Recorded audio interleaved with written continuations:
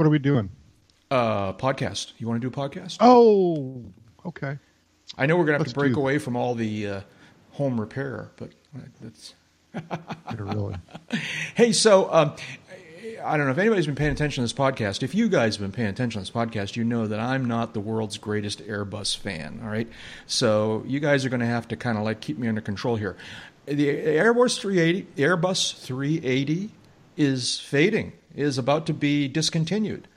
Didn't they just introduce that thing like a year and a half ago?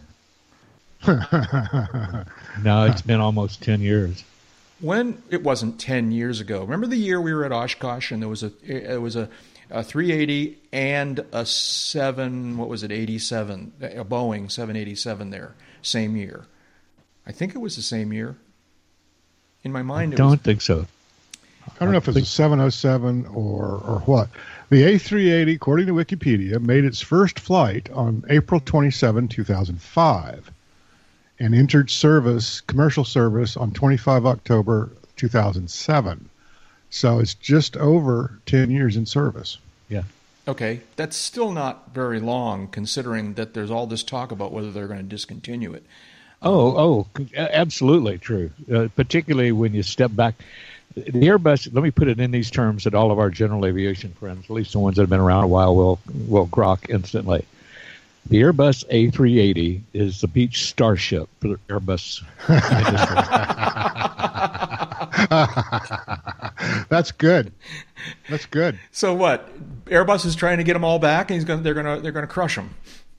No, but they spent way too much money to develop an airplane.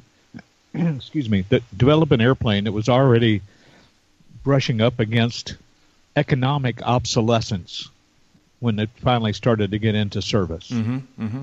What's the? All kidding aside, what's the nature of the economic obsolescence? Too big? Yeah, actually, the idea behind the A380 was very simple and seemingly logical. That is, as airports get more constrained and they can't handle more flights because of runway acceptance rates and airport acceptance rates, the only way to put through more passengers is to use bigger airplanes. Mm-hmm. Problem with that is that the Airbus A380 went so far that it limited the number of airports that could handle the A380. Right. Yeah. Not just in runway strength, but in taxiway clearance and gate accessibility. Right.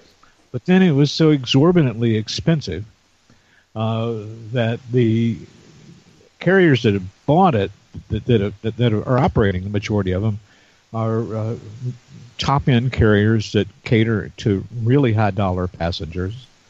And there's just a limited supply of folks that are thrilled to spend that kind of money to have basically a private suite in flight. Mm-hmm. The fact that its capacity is about 500 passengers is irrelevant in this case because none of them are configured to handle 500 passengers. The ones like Emirates has been flying, they're configured with so much space for so many passengers that they usually only carry about 350 to 375. Mm-hmm. They're giving away a lot of space at a premium price. Mm-hmm. And it's not that it's losing money, but there's not the market out there, the market depth for that the executives at Airbus had hoped when they started designing this thing. Now, let's be honest here. It started designing this thing almost 20 years ago. Mm-hmm. Yeah. Yeah. It was one of the parts of the wing were one of the first big projects that Airbus in Wichita landed through a competitive in-house bid to do the wing design work. And they did a big chunk of the wing work there, working live through Ethernet connections with CATIA software between French engineers and Wichita engineers. A very efficient process. In the meantime, the Airbus Industries twins have just been superb and real money makers, and the Boeing twins, the wide bodies, specifically the 777, and the 787 Dreamliner are just so much more fuel efficient per passenger mile. They don't have the airport access limitations that the A380 has. They don't have the taxiway issues that the A380 has. And they're a boatload less expensive. Mm-hmm. Yeah. So there's not a big, deep, wide market out of there. I would imagine, I wouldn't be surprised if somebody in Japan was operating one or two in a shuttle configuration the way they've operated 747s for years, with seating for 500, but it's basically like a New York shuttle. Mm-hmm. There's no amenities, it's right. No first class. They pile them in, they fly 90 minutes, they pile them out, they pile them in, they fly 90 minutes, they pile them out. Really? And so on. That's between. So that's what's happened to the 380. That's between Japanese domestic locations. Is that what you're saying? Yeah. Yeah. Interesting. Who's the big buyer, the big airline? Is it like Emirates or something like that? Was the one, the customer that they've got their fingers crossed would actually order some 380s so they could keep making them? Is it Emirates or Dubai or I forget exactly? Well, primary users are Lufthansa, Singapore, and Emirates. Yeah. And Emirates, I think, has the largest fleet of them. Yeah. Jeb, didn't you go someplace on a 380 sometime recently? Weren't you on? I've never been on a 380. Really? And David, you don't fly international very much. Have you ever been on a 380? Only the one that was at Oshkosh. Right. You've been in, but you didn't go in the air. You didn't go on a flight, right? You just got to tour it. Yeah. No, I dashed up there to take some photos and then dashed out again. Right. I'm just curious whether it's what it's like to fly. I mean, not to pilot, but to what's the ride like? I wonder, but I don't know. Oh, presumably it'd be pretty good because heavens knows it's a big, heavy airplane with for its size, a moderate wing loading. Mm-hmm. The wings have a lot of flex. So, inertia is going to smooth out a lot of stuff that would make a 737 bounce around a little bit. Will barely affect a 380, sure. or for that matter, a 787. Yeah. Anyways, okay. As in terms of flight experience, handling it, understand that it is surprisingly nimble for its size and weight. Okay. Surprising. I wish that was a little shorter. That would be an episode title right there. Surprisingly nimble for its size and weight. Yes? I think I might have dated her. No. See, you can't talk like that these days. On the other end of the spectrum, wasn't Embraer in the news recently? Didn't they do a deal with like Boeing or get bought by Boeing or something happened there? Not yet. Yeah. They're in discussions about either Boeing acquiring an interest in Embraer, the Brazilian airplane maker, or in Boeing acquiring them outright, which I have a feeling will be a really hard sell in Brasilia. That's a national industry down there. That's the pride of the country. Sure, rightly so. Those seem like nice airplanes. As a passenger, they're very nice. I always get nervous when I get ticketed onto an Airbus, but when I get ticketed onto the Embraers, I'm no problem. Well, too many domestic general aviation executives failed to take seriously what a formidable manufacturer and competitor Embraer has been. It was 30 years ago when they were sneaking in turboprops into the regional market. Mm-hmm. And, it'll never get beyond that. Yeah. And that's from the people who said, they'll never get into those. They'll never get beyond, licensed Cessnas. Yeah. And some of the same voices that said Cirrus would never get a type certificate for an airplane with a parachute. Right. There's a consistent thread through there you can pick out pretty easily. Mm-hmm. Mm-hmm. Yeah. Well, all right. Well, we've apparently turned into an airline podcast. It's my own doing. My fault. But maybe we should stop and move on. Yeah. Let me just interject. Well, there are A380s operating. There are A380s operating privately. Yeah. Oh, well, there you absolutely. go. There you go. I'm sorry, Jeb. We interrupted you. What were you going to say? No, I was just going to say the biggest problem the A380 has is it has 4 engines. You're serious? It's yeah. And what makes that a problem?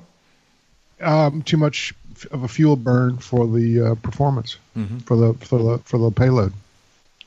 Are there engines in existence these days that two of them would push that big aircraft? If not, there's some stuff close that could be scaled up. Yeah. Okay. But then you get into problems with ground clearance for the. Yeah, but Dave's right. I mean, the airplane is just a little bit too big for the market. Right. And one of the reasons, one of the reasons its size has made it not as popular as Airbus had hoped, in my view, is the fuel burn, because it's got 4 engines. Mm-hmm. If it had 2 engines and a slightly smaller cabin, well, it'd be an A350 or a 777. And those markets are already kind of taken. Right. All right. Yeah, airline business comes down to pennies per seat mile. Mm-hmm. Yeah. And you throw in the fact that you've got double the maintenance load for the power plants alone, double the maintenance load, probably 30% more fuel burn total. I mean, getting off the ground and getting up to altitude is the worst part of it. Yeah. And then they can throttle back, and those 4 engines are loafing, relatively speaking. Pennies per seat mile and dollars per checked bag. I was booking a ticket just the other day. I was booking a ticket on an airline I don't usually fly. Actually, I don't usually book my tickets. We have a travel agency that usually does it. So I was booking my own ticket the other day, and it kind of made me shake my head that the pricing table that they showed me for my ticket was touting the fact that there was no charge for me having carry-on bags. All right, it's like my carry-on luggage was going to be free. Lucky me. Oh, boy. All right. Anyways, go ahead. So one last thought, and then we're going to move on. Pretty soon they're going to be charged. They won't charge you so much to get on. They'll be charging you to get off. Yeah, okay. Hey, welcome, folks, to Uncontrolled Airspace, the General Aviation Podcast. This is episode 445, and we're recording it on Thursday, January 18th, 2018. I'm Jack Hodgson, and I'm coming to you today from the Hidden River home for wayward aviators, a.k.a. the Florida home of Jeb Burnside, where I have once again arrived and am making myself totally at home. He'll tell you all about it. Anyways, I'm here in our virtual hangar talking to my 2 good friends. First of all, for sure, is from also somewhere near Sarasota, Florida, Jeb Burnside. Hi, Jeb. How you doing? How you doing? Long time no talk to. I know, huh? We've been having a good old time. This is live from down the hall. Yeah, that's right. From down the hall. Yeah, right. Yeah, it's like Jeb and I are. It's too bad we can't get face to face on these. It's a technical issue. If anybody cares, I'll explain it to them. But yeah, we're in separate rooms in Jeb's home here. And once again, thank you, Jeb, for hosting me and letting me come down here and escape the winter. And my pleasure. We've been come down sometime in the summertime when it's not 32 degrees in the morning. I guess, and it literally was 32 degrees this morning, which is even I know is unusual. It was pretty chilly this morning, but we've been having fun doing home improvement. As usual, we're doing various home improvement projects, and we were working on one earlier today. And I'm happy to say that it was only a very small explosion. I don't think they heard that noise in town. No, I don't think so. I don't think they heard it. No. There was a slight escape of excess pressure, or however you want to characterize it. But we've been having fun with these things. And, there was a loud pop. Well, it's like, because David, Jeb's down in his hangar working on this thing, all right, and I had been helping him, and I stepped away to do something, and as I'm walking back to the hangar, I hear him testing the thing, and then suddenly there's like a bang, and I walked up to him and I said, "Did I just hear a bang?" And he said, "Yeah, as a matter of fact, you did."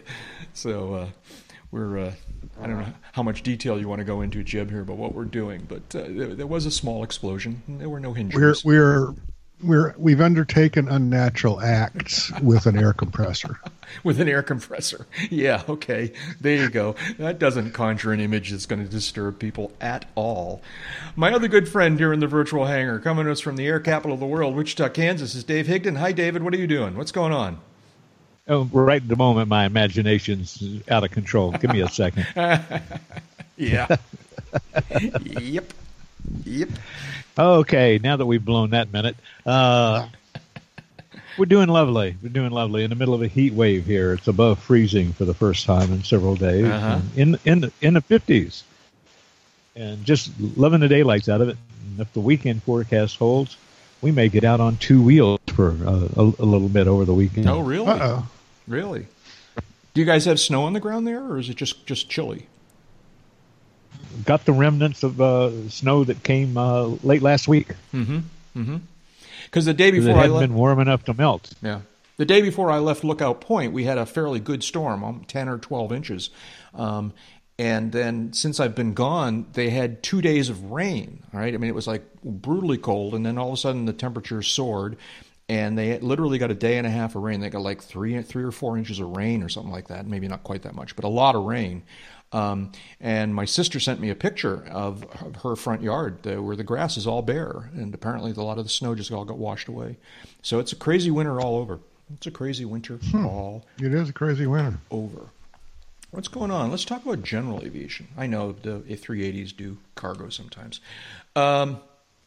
This is sort of a follow-up. Over the past couple of years, one of the new types of aircraft that has caught my attention anyways, is the Volocopter. The Volocopter is I'm not sure if it's 8 or 12 rotor, full-size person-carrying, copter. And at the big Consumer Electronics Show, oddly, they had a big introduction rollout where it actually flew for the first time in front of people. Oddly, it flew on a stage, a keynote stage inside the conference center. All right. And if you look closely, it was actually in one of these drone cages. It was actually netted off from the audience. I kept watching this. Yeah. It was also tethered.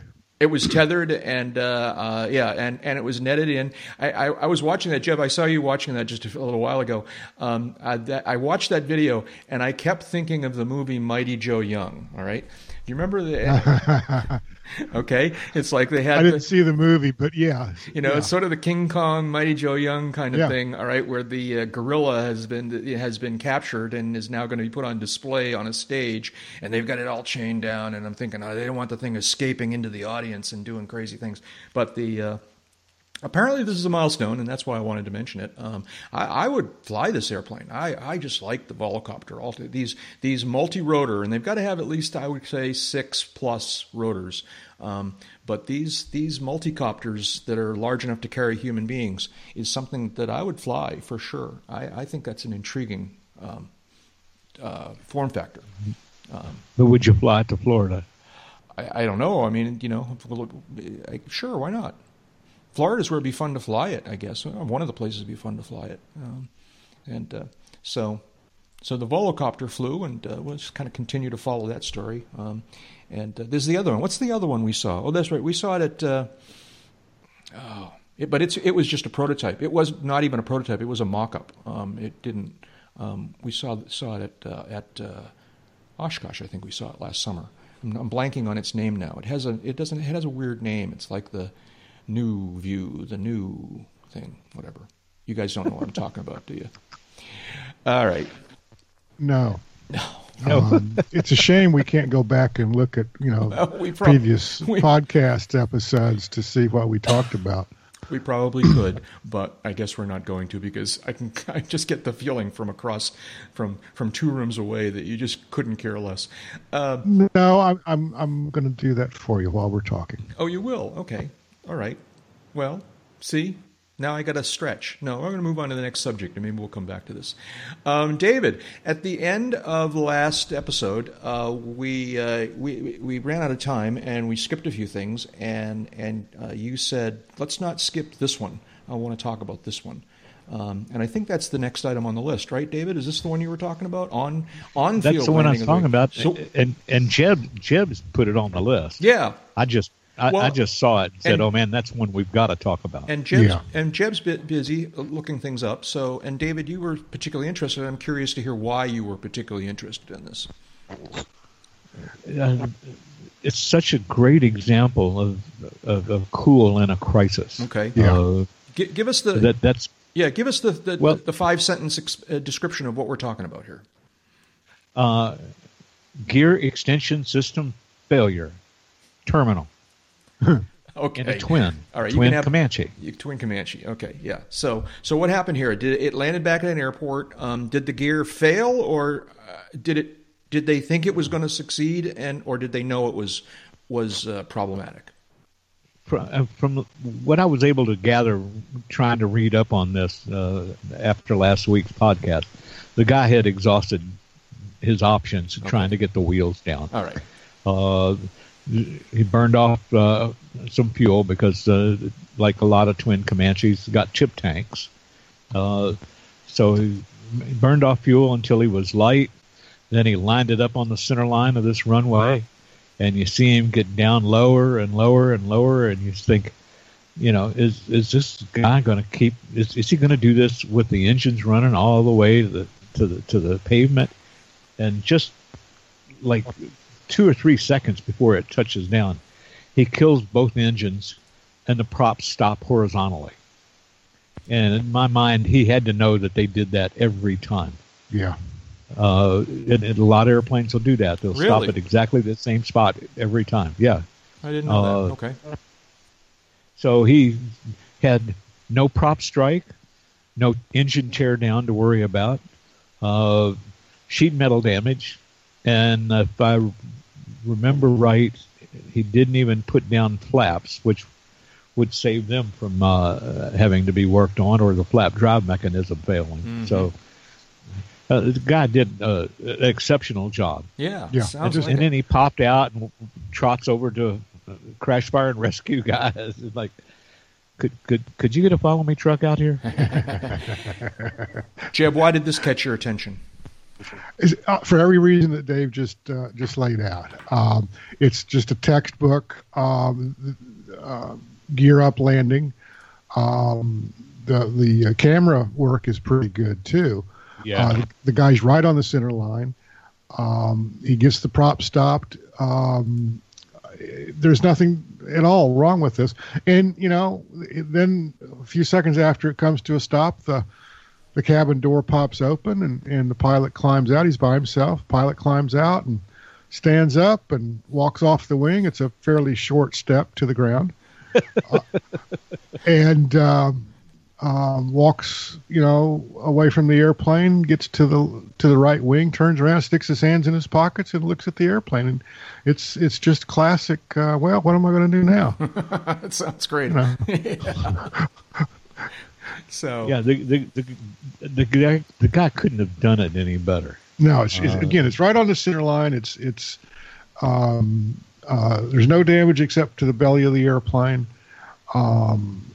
Again, it's just a classic intentional gear up landing when you can't get the gear down.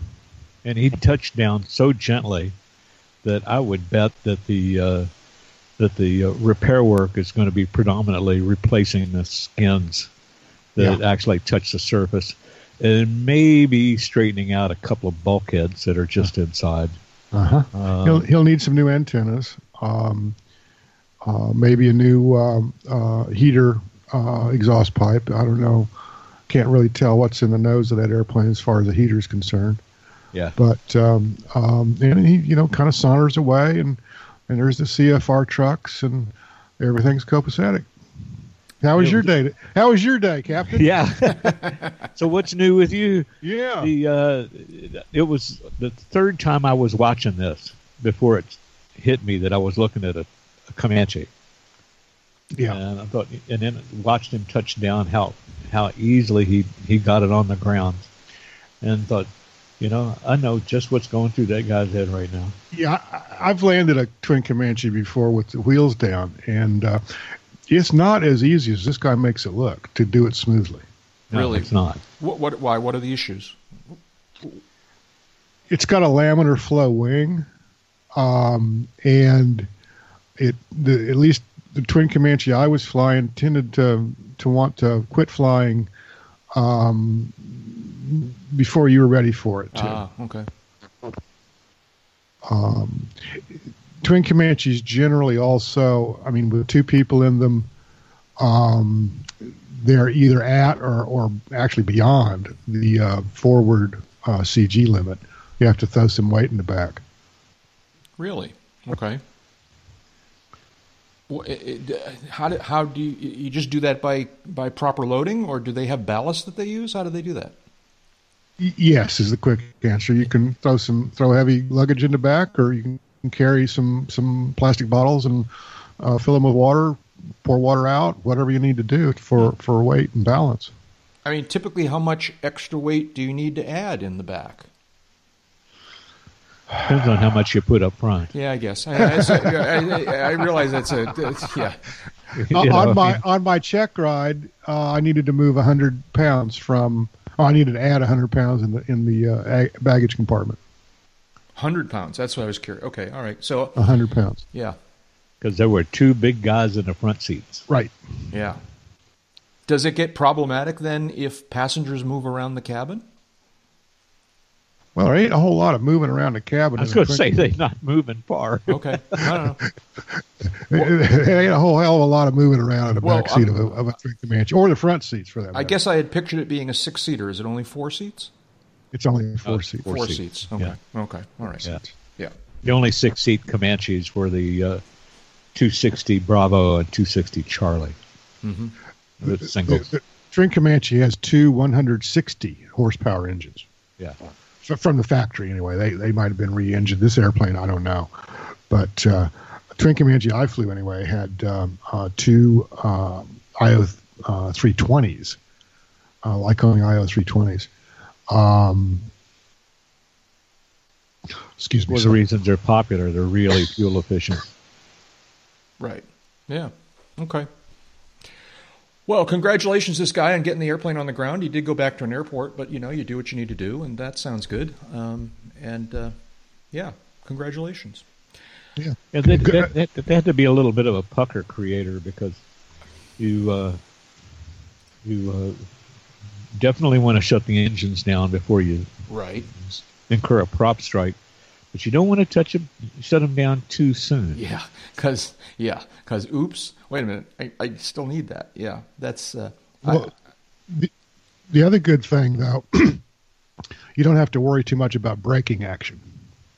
Yeah, well, yeah, okay. Well, now, where do you guys come out, where do you come down, so to speak, on the subject of landing on the pavement versus landing on the grass? Definitely land on the pavement. Definitely on the pavement. Yeah, okay. That's what I've heard from others as well. Why? We'll dig in on the grass. Yeah. Well, it's so much more unpredictable. Yeah, unless you really pick the wrong runway, the pavement is going to be smooth, flat, and level. Mm-hmm. The grass next to it, not so much. Yeah. Okay. Yeah, there could be rocks just under the surface, dips that you don't see because the mowing evens out the surface. Definitely pick the smoothest part of the runway, which is generally right at the threshold. It doesn't get much use. Yeah. Hi, this is Jack. We here at Uncontrolled Airspace are very grateful for the financial support we receive from our listeners. There are 2 simple ways that you can contribute to this podcast. You can make a one-time, non-repeating donation by using PayPal. It doesn't need to be very much. As little as $10 or $15 is a big, big help. Or you can make an automatically repeating per-episode pledge with Patreon. With the online service Patreon.com, you can pledge as little as $1 per episode, put limits on your per-month contribution, and change or cancel your pledge at any time. For more information about how you can support this podcast in one of these ways, see the Uncontrolled Airspace homepage and the box in the right-hand column labeled Tip Jar. That will take you to a page with details on both these support methods. Thanks. So, moving on here. Let's see. So anyway. The airport at Turkey, this is the nation of Turkey over there is Turkey Asia or Europe? I guess it's still Europe, right? Still Europe. Still Europe. Turkey, Trabzon. Trabzon Airport. So Trabzon Airport's runway, or at least the runway I'm looking at here, runs along sort of the edge of the ocean. It's on a bluff overlooking the ocean. It's probably about couple hundred. The Black Sea, actually. Is it the Black Sea? Okay. The Black Sea. And the runway height is 5 stories ish above the water, and 150, 160 feet. And the terrain drops off pretty dramatically along one edge of the runway, all right? And so if you're going to veer off the runway, you want to veer off on the land side, okay? Well, that's not what this guy did. You guys seen this? This what, 737 that 737-800 that had some sort of incident. I'm not clear. Have you guys read this carefully enough to figure out why he veered off the runway? Well, not this particular article doesn't really get into that, but subsequent coverage I kind of scanned, I didn't really pay that much attention to, had some kind of problem with directional control. I'm guessing either a brake issue or one engine didn't come out of reverse, or one engine did come out of reverse, or something like that. Right, because he veered off the runway. He went over the edge of this bluff. Fortunately, I guess, if you want to call it that, the terrain at this particular point was sort of sloped at a 45-degree angle down to the edge of the water, and the aircraft, the nose of the aircraft, went fully 3/4 of the way down to the water. I mean, this has just got to be one of those moments. It's like you're losing control of this airplane, and you feel like you're going over the edge of the cliff, and all you see is water. And so this must have been a moment. This must have been a serious moment. Any thoughts on this whole thing? It's just like, I don't know. Whoa, Nelly! Yeah, whoa, Nelly. They exited the wrong side of the airplane. I don't quite understand how that happened. All right, at least if I've read this correctly, wrong side of. So the passengers. It turns out that the way the airplane came to rest on this slope, one side of the airplane was there was some clearance, some distance to the ground. All right. And the other side was pretty close, and for some reason they popped the door and the slide on the side that was higher. It turns out that if they had popped the door on the other side of the airplane, they could have stepped out onto the ground, and I don't know whether that turned into a thing or not. I know those slides can be dangerous in and of themselves. So, but have you seen this part of the story? You know what I'm talking about here? I'll see if I can find it in the article here. It's you could Monday morning quarterback this, but you got 162 people on an airplane that's just plunged off the edge of a cliff and stopped about a quarter of an airplane length from the water's edge, and I would question how stable it was there. Yeah, it could have started sliding down more. So, any port in a storm, they're going to replace those. They're going to replace those slides anyway. Yeah, that's right. Yeah. Okay. Yeah. They were probably getting close to their sell-by date. Yeah. Okay. Something like that.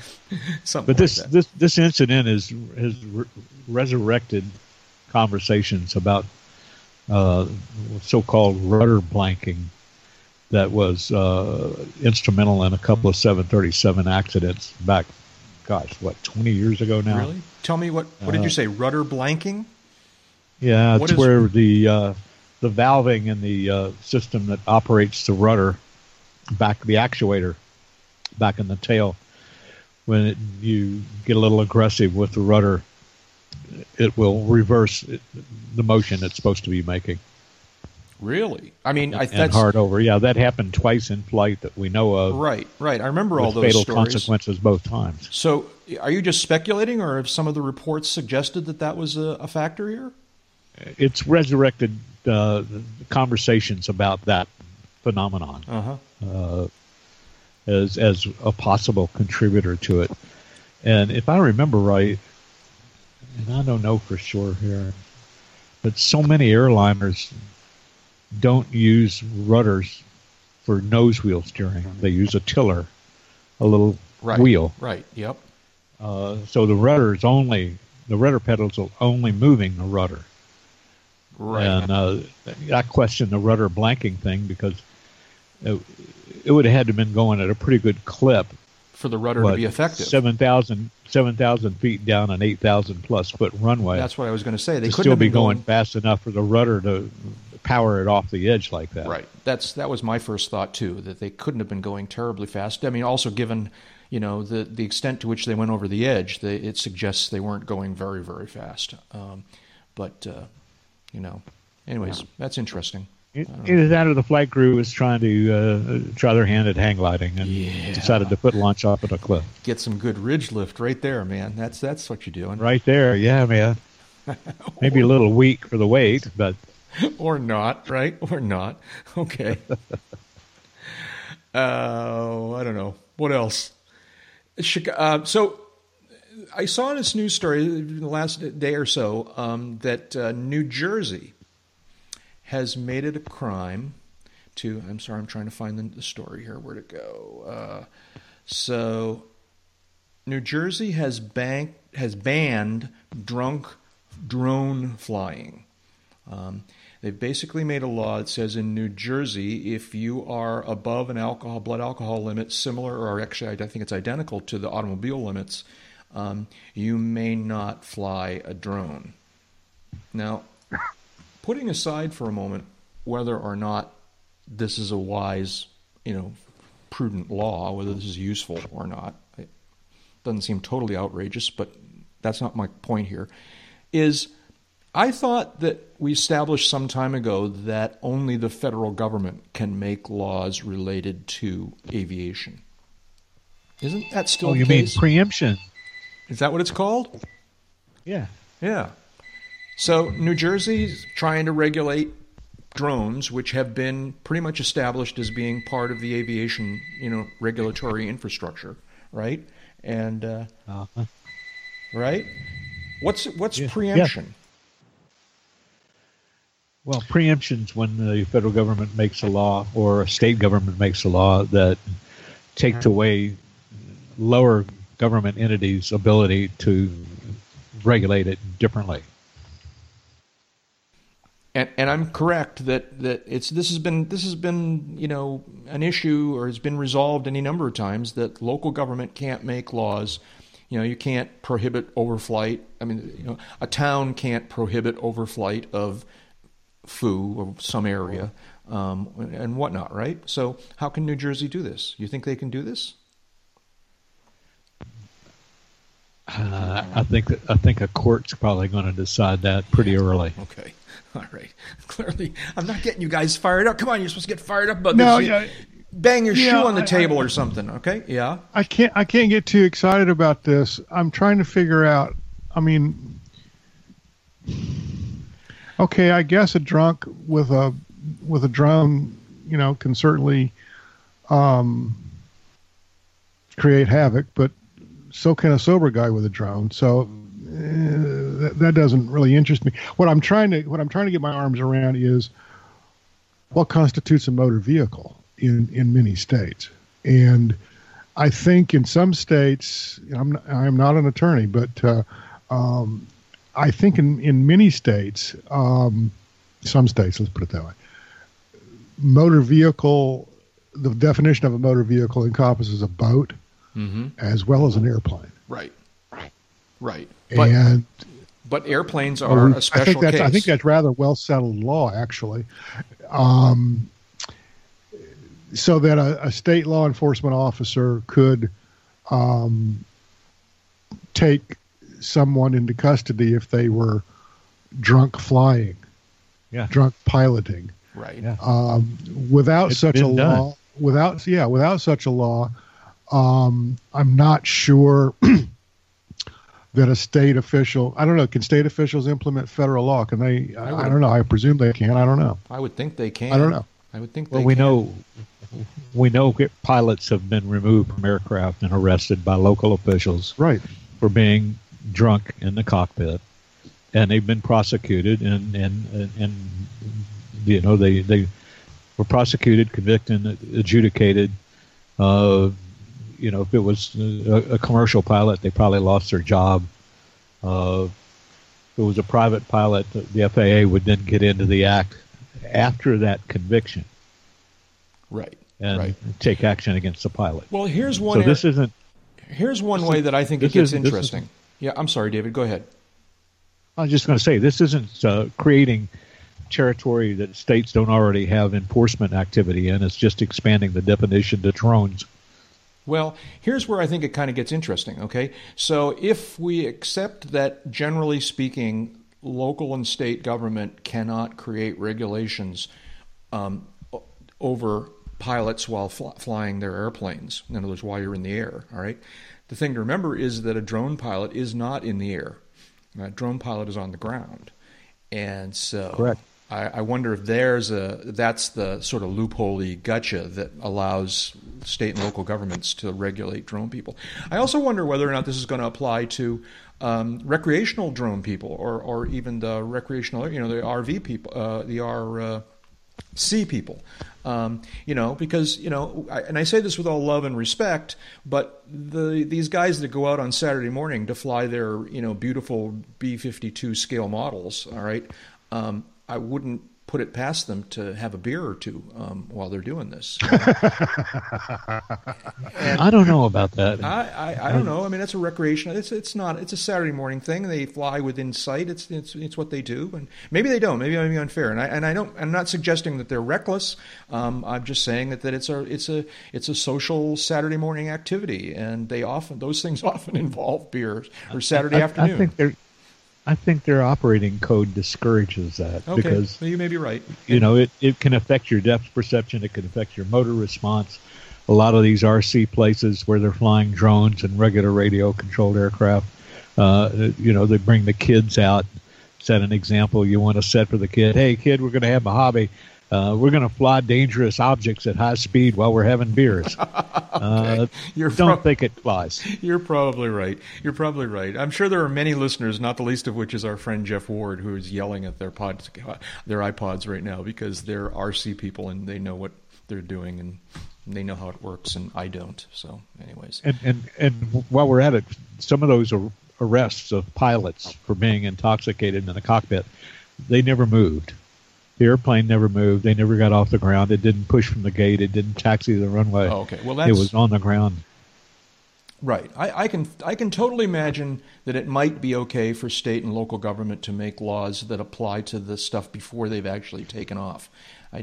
Well, the police have been called to arrest flight crew members after they landed because the first officer or the captain found out that they were intoxicated. Right.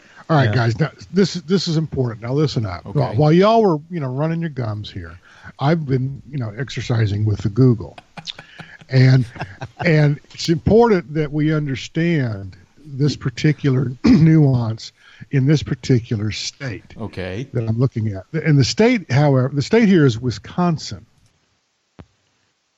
Okay. The state. And wait a minute. The state for what? For this drone law?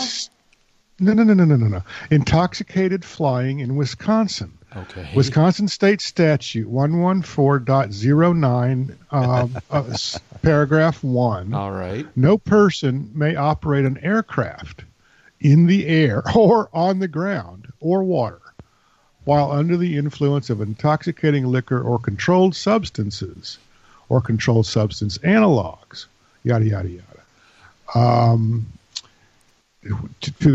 Under the combined influence of which renders him or her incapable of safely operating an aircraft. Okay. Wisconsin has this law. This is Wisconsin. Now, yeah, other states do too.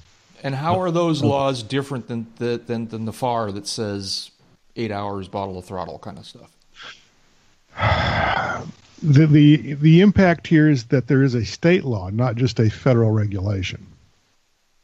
All right.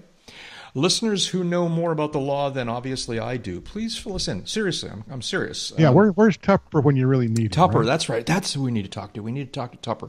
All right, I'll check in with Tupper before the next episode, and we'll get some idea of what's going on here. But just remember the message here is clear: don't drink and drone. All right, I'm gonna come get you. I'm gonna come hurt you for that. Shout-outs. What do we got here? What's going on here? There's a couple things here. I don't know. Are these shout-outs? I don't have anything, so I'll let you guys go or not, as the case may be. Say that again. I'm saying shout-outs. I'm still researching. Do you have any shout-outs? I'm still researching drunk flying. Sorry. Oh, okay. Do you have? If you have more to report, go for it. Shout-outs. Yes, I do have one, but I'll let someone else go first. David. Yeah. Well, this is a shout-out.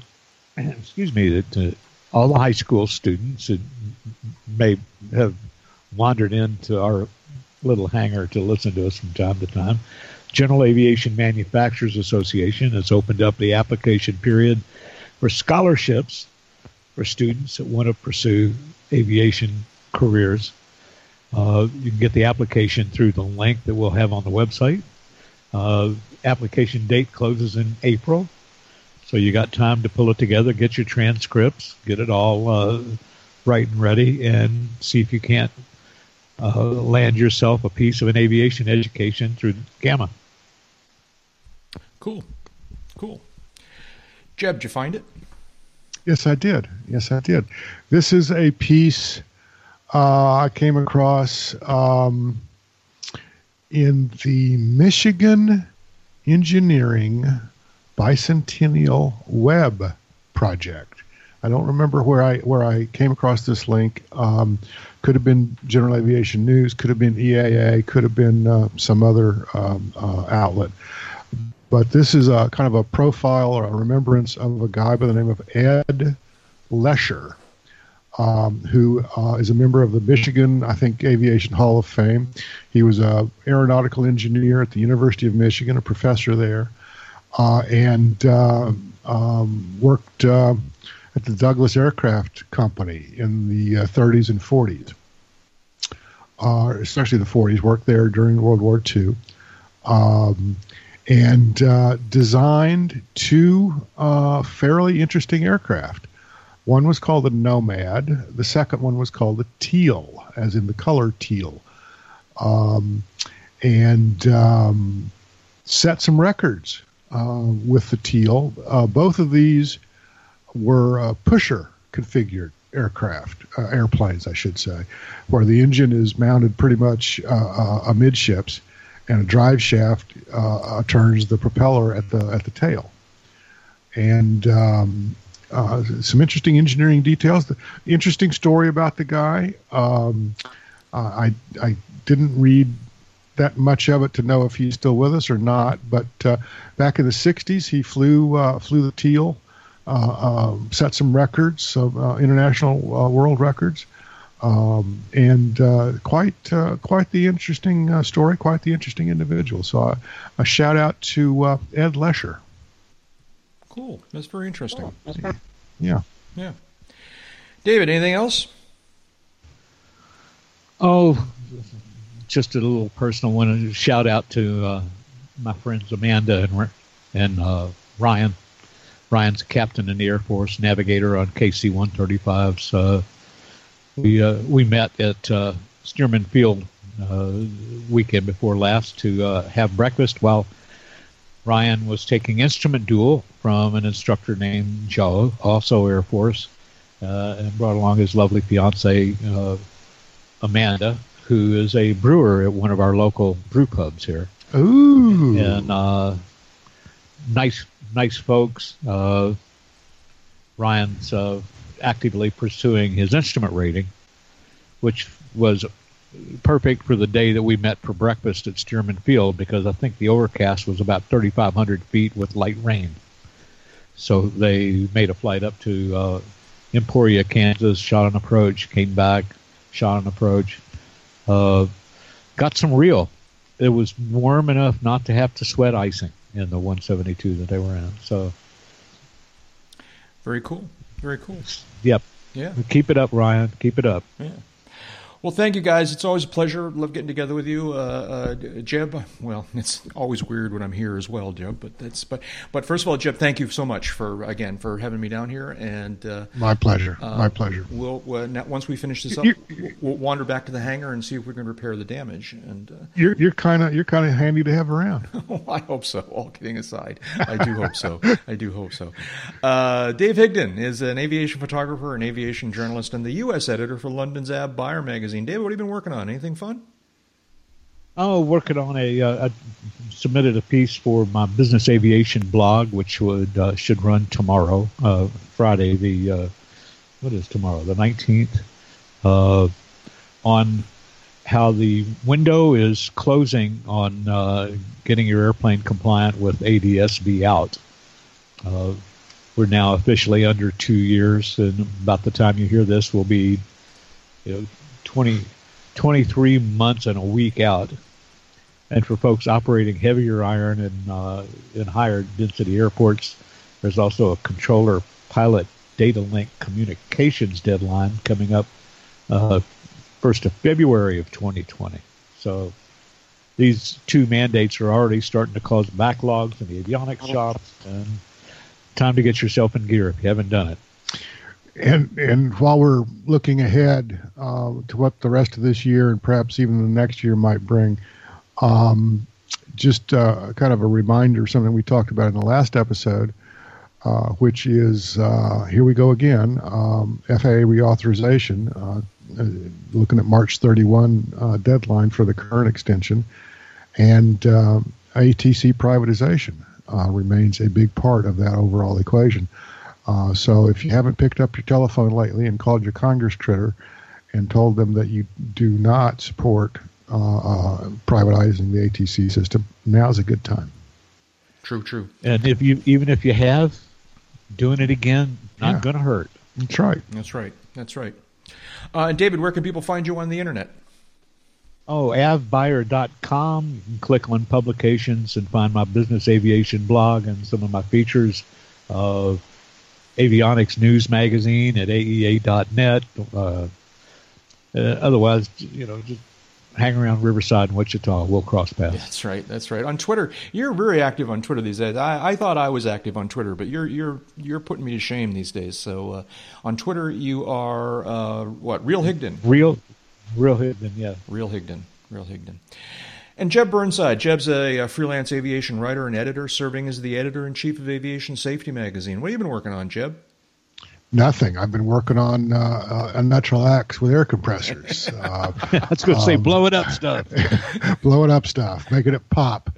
And I'm going to have to wind that down this weekend, and get back to trying to make a living. So work on it's going to be the March issue of Aviation Safety Magazine. Wow. Coming soon to a post office box near you. There you go. Where can people find out about all these things on the internets? All these things. Aviationsafetymagazine.com. Personal website, which I really shouldn't even mention, but jeburnside.com. There is also AEA.net, where I do some writing for the Aircraft Electronics Association also. You can find some of my stuff on AIN Online, on generalaviationnews.com, and on avweb.com, among others. Very cool. Did you say Twitter? Yeah, Burnside J on the Twitter machine. There you go. And I'm Jack Hodgson. I'm a private pilot, a freelance writer, and a digital media producer. Let's see, in addition to the home improvement projects that we referred to, I think I alluded to this the other day. I'm developing some new podcasting projects, only vaguely aviation related, but a little bit. And I'm hoping to have more to say about that soon, maybe even as soon as the next episode, but time will tell. So, and if you want to follow that, you can just keep an eye on jackhodgson.com, which is where I start posting information about these kind of other projects I'm working on. In a couple of weeks, after I've completely worn out my welcome here at the Hidden River home, I will be continuing my 2018 Escape from Winter. That's the name of the special. You know how they have a Escape from Winter 2018. I will be relocating to the left coast, where I will be visiting with our pal Will Hawkins for a little while, and I'm really looking forward to that too. So I'm going to be doing the California thing for a little while. I may even actually try and go flying out of my old Palo Alto airport. That would be really cool. Haven't done that in a long time. So That's one of the things I'm working on. You can stay in touch with me through my YouTube channel, which is youtube.com/Jack Hodgson. On Amazon, you can search for my Around the Field books by searching for literally the words Around the Field in the books section of Amazon. You can follow me on Twitter, where it's twitter.com/Jack Hodgson. Or you can sign up for my email newsletter and learn more about me than you ever really wanted to know at jackhodgson.com. David, was there something you wanted to tell us? We started off the year really well. You're living well. Live longer. Go fly, because time spent flying is not subtracted from your lifespan. Bye-bye. And that's enough talking. Let's go flying. There is no Jack H like our Jack H.